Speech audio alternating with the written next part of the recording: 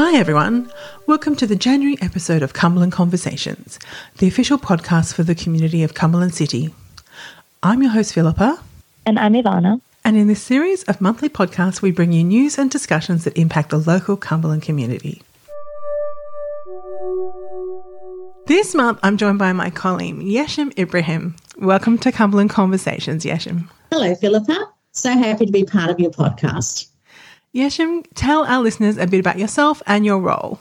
Okay, so I started with the former Auburn City Council in 1984 as a trainee, and 39 years later, I am still here serving my community and loving it. So being a local resident adds to the willingness to provide exceptional customer service and go that extra mile for my local community.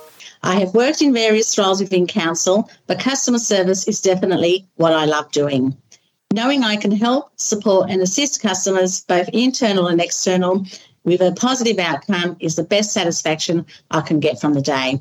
My role is diverse and differs from day to day, but that is what makes it so interesting.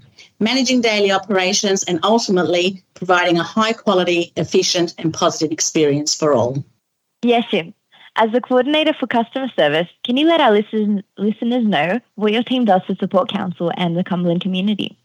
Sure, Ivana. The customer service team consists of about 20 or so staff that are committed to providing frontline customer service to both internal and external customers, face-to-face, telephone, email, online, via council website and web chat, of course.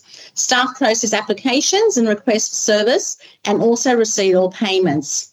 In the past year, we have also introduced the Justice of the Peace service, which is proving very popular. Very busy. All of them.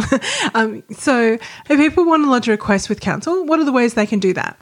Okay, so council provides many services that can be requested by either visiting, calling or emailing council or lodging via our website or even on a web chat.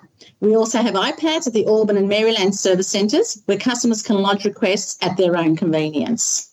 So have there been any developments in customer service lately? Yes. Cumberland City Council now operates with customer service staff present at 5 different service centres. We aim to provide services to reach the extended demographic community and be a lot more accessible in various locations, including Barella, Wentworthville, Greystanes, further to our main offices that are at Auburn and Maryland. Please note that our new JP services are also provided across these centres. Now, I want to give a special shout out to all of your team. Our listeners may know that most of council shuts down over the Christmas period, but the customer service team is one of the teams that keeps operating in case residents have any emergencies that need a quick response. So customer service are my shout out of the month as they are a team of superstars. Yes, I would have to agree. Customer service staff are people that are very happy and always willing to help. They are passionate about serving our community and always done with a smile and positivity. They are definitely superstars. Yeshim, thanks for joining us. It's been great to get you on the podcast and hear more about your team. They're such an important part of how council interacts with our community. So thanks for letting everyone know more about how they work and how they can get in touch with us. Thank you so much, Philippa and Ivana, for inviting me and recognising the importance the role of customer service plays in both council and the community.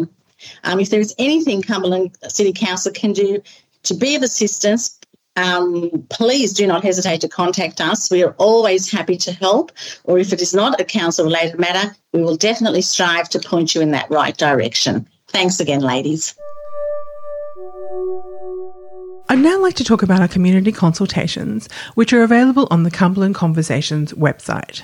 You can find this located at haveyoursay.cumberland.nsw.gov.au.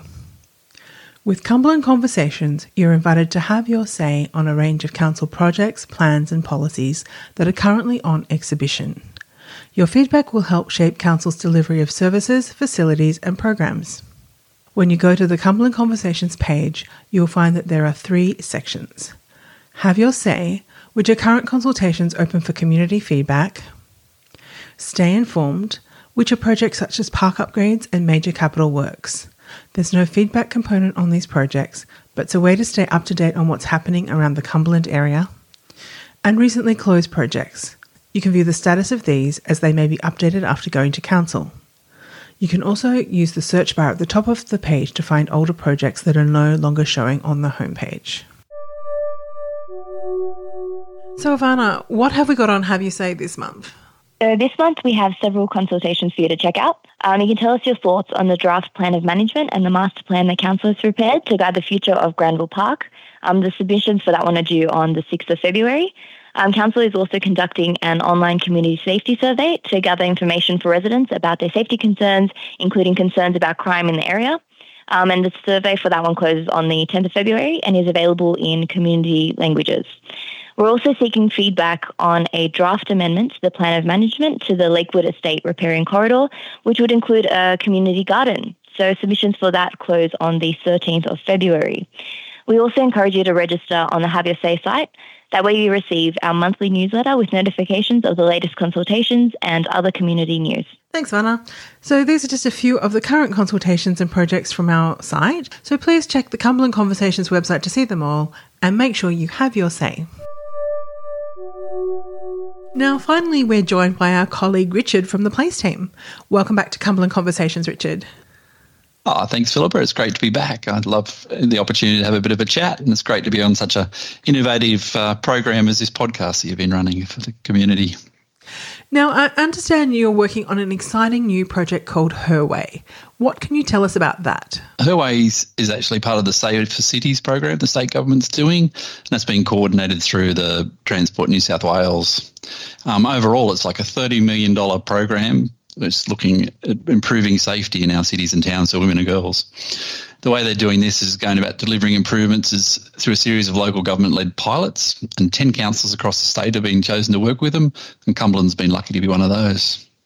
The program is hoping to align with the United Nations Safer Cities for Girls program, and it's looking at increasing women and girls' safety and access to public spaces, streets and open spaces, increase women and girls' active and meaningful participation in urban development and governance, and increase women and girls' mobility around the city. It's going through Transport New South Wales because they've identified that, women, their travel patterns are different to what men travel. They've got different sort of priorities. There's work and family. And there's also household-related trips, taking kids to sport and all that sort of stuff, and childcare.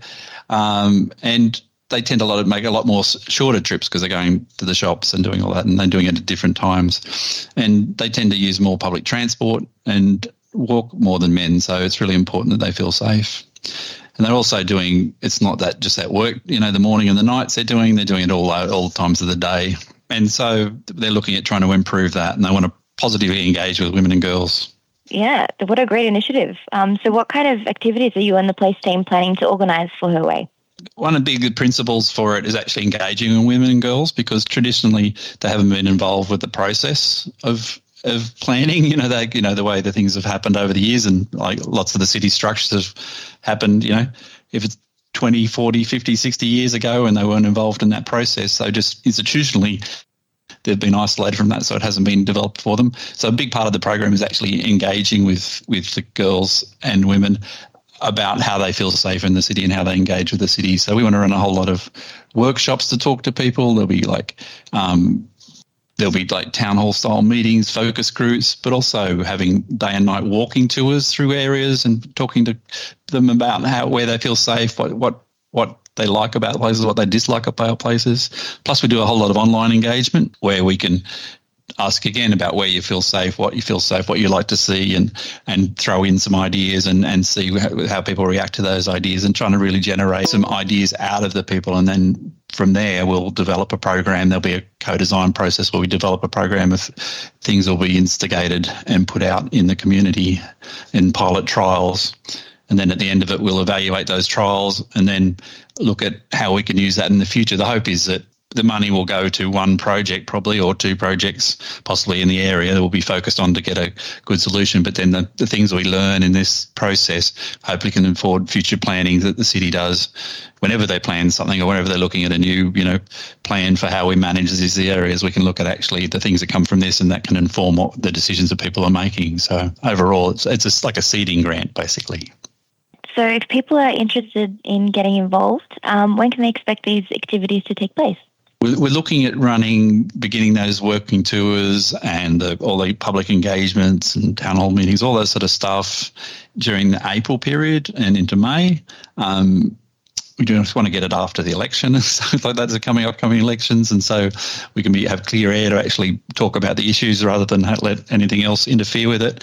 And after that process, we'll be working on turning those ideas into the reality of actual program, and that program and whatever facilities and any changes that we'll be making would hopefully happen from November at the end of the year, and then that would run through to the June. It will all supposed to wrap up by June 2024, so that would all happen in that time, and we would run the evaluations, and there'll be more chance to have workshops, especially if you're involved in the tours and stuff like that. At the end of the process, we'd run other tours and feel how people have changed and what's worked and what hasn't worked and all that sort of stuff. So it's a real opportunity, because you don't often get the opportunity to trial these things before they become part of the way you do things. A lot of stuff, people make a decision and they set it up, and then at the end of it, what happens? Does it work?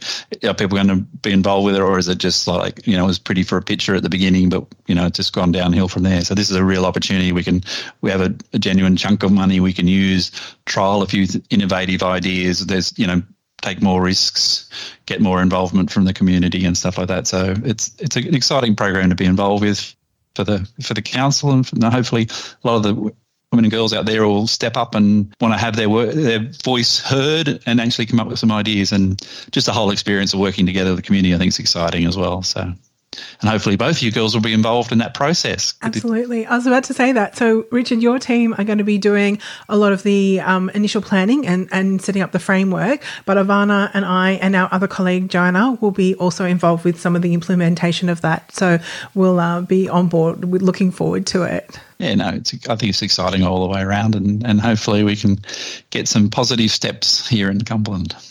Richard, thanks for the update on Her Way. Sounds like a really exciting project, and I'm sure we'll get back to you later in the year with more news. Oh, I'm going to look forward to us all being excited again. I'd also like to thank Yeshim for sharing her time with us earlier, and also Ivana for being part of the podcast for the first time. And I'd like to thank you, our listeners, for spending this time with us too. I hope you found it informative and enjoyable, and we look forward to catching up with you again next month. You have been listening to the Cumberland Conversations podcast, the official podcast for the community of Cumberland City. You can listen to this podcast for free on Anchor, Spotify, Apple Podcast, Google Podcast, and the Cumberland City Council website.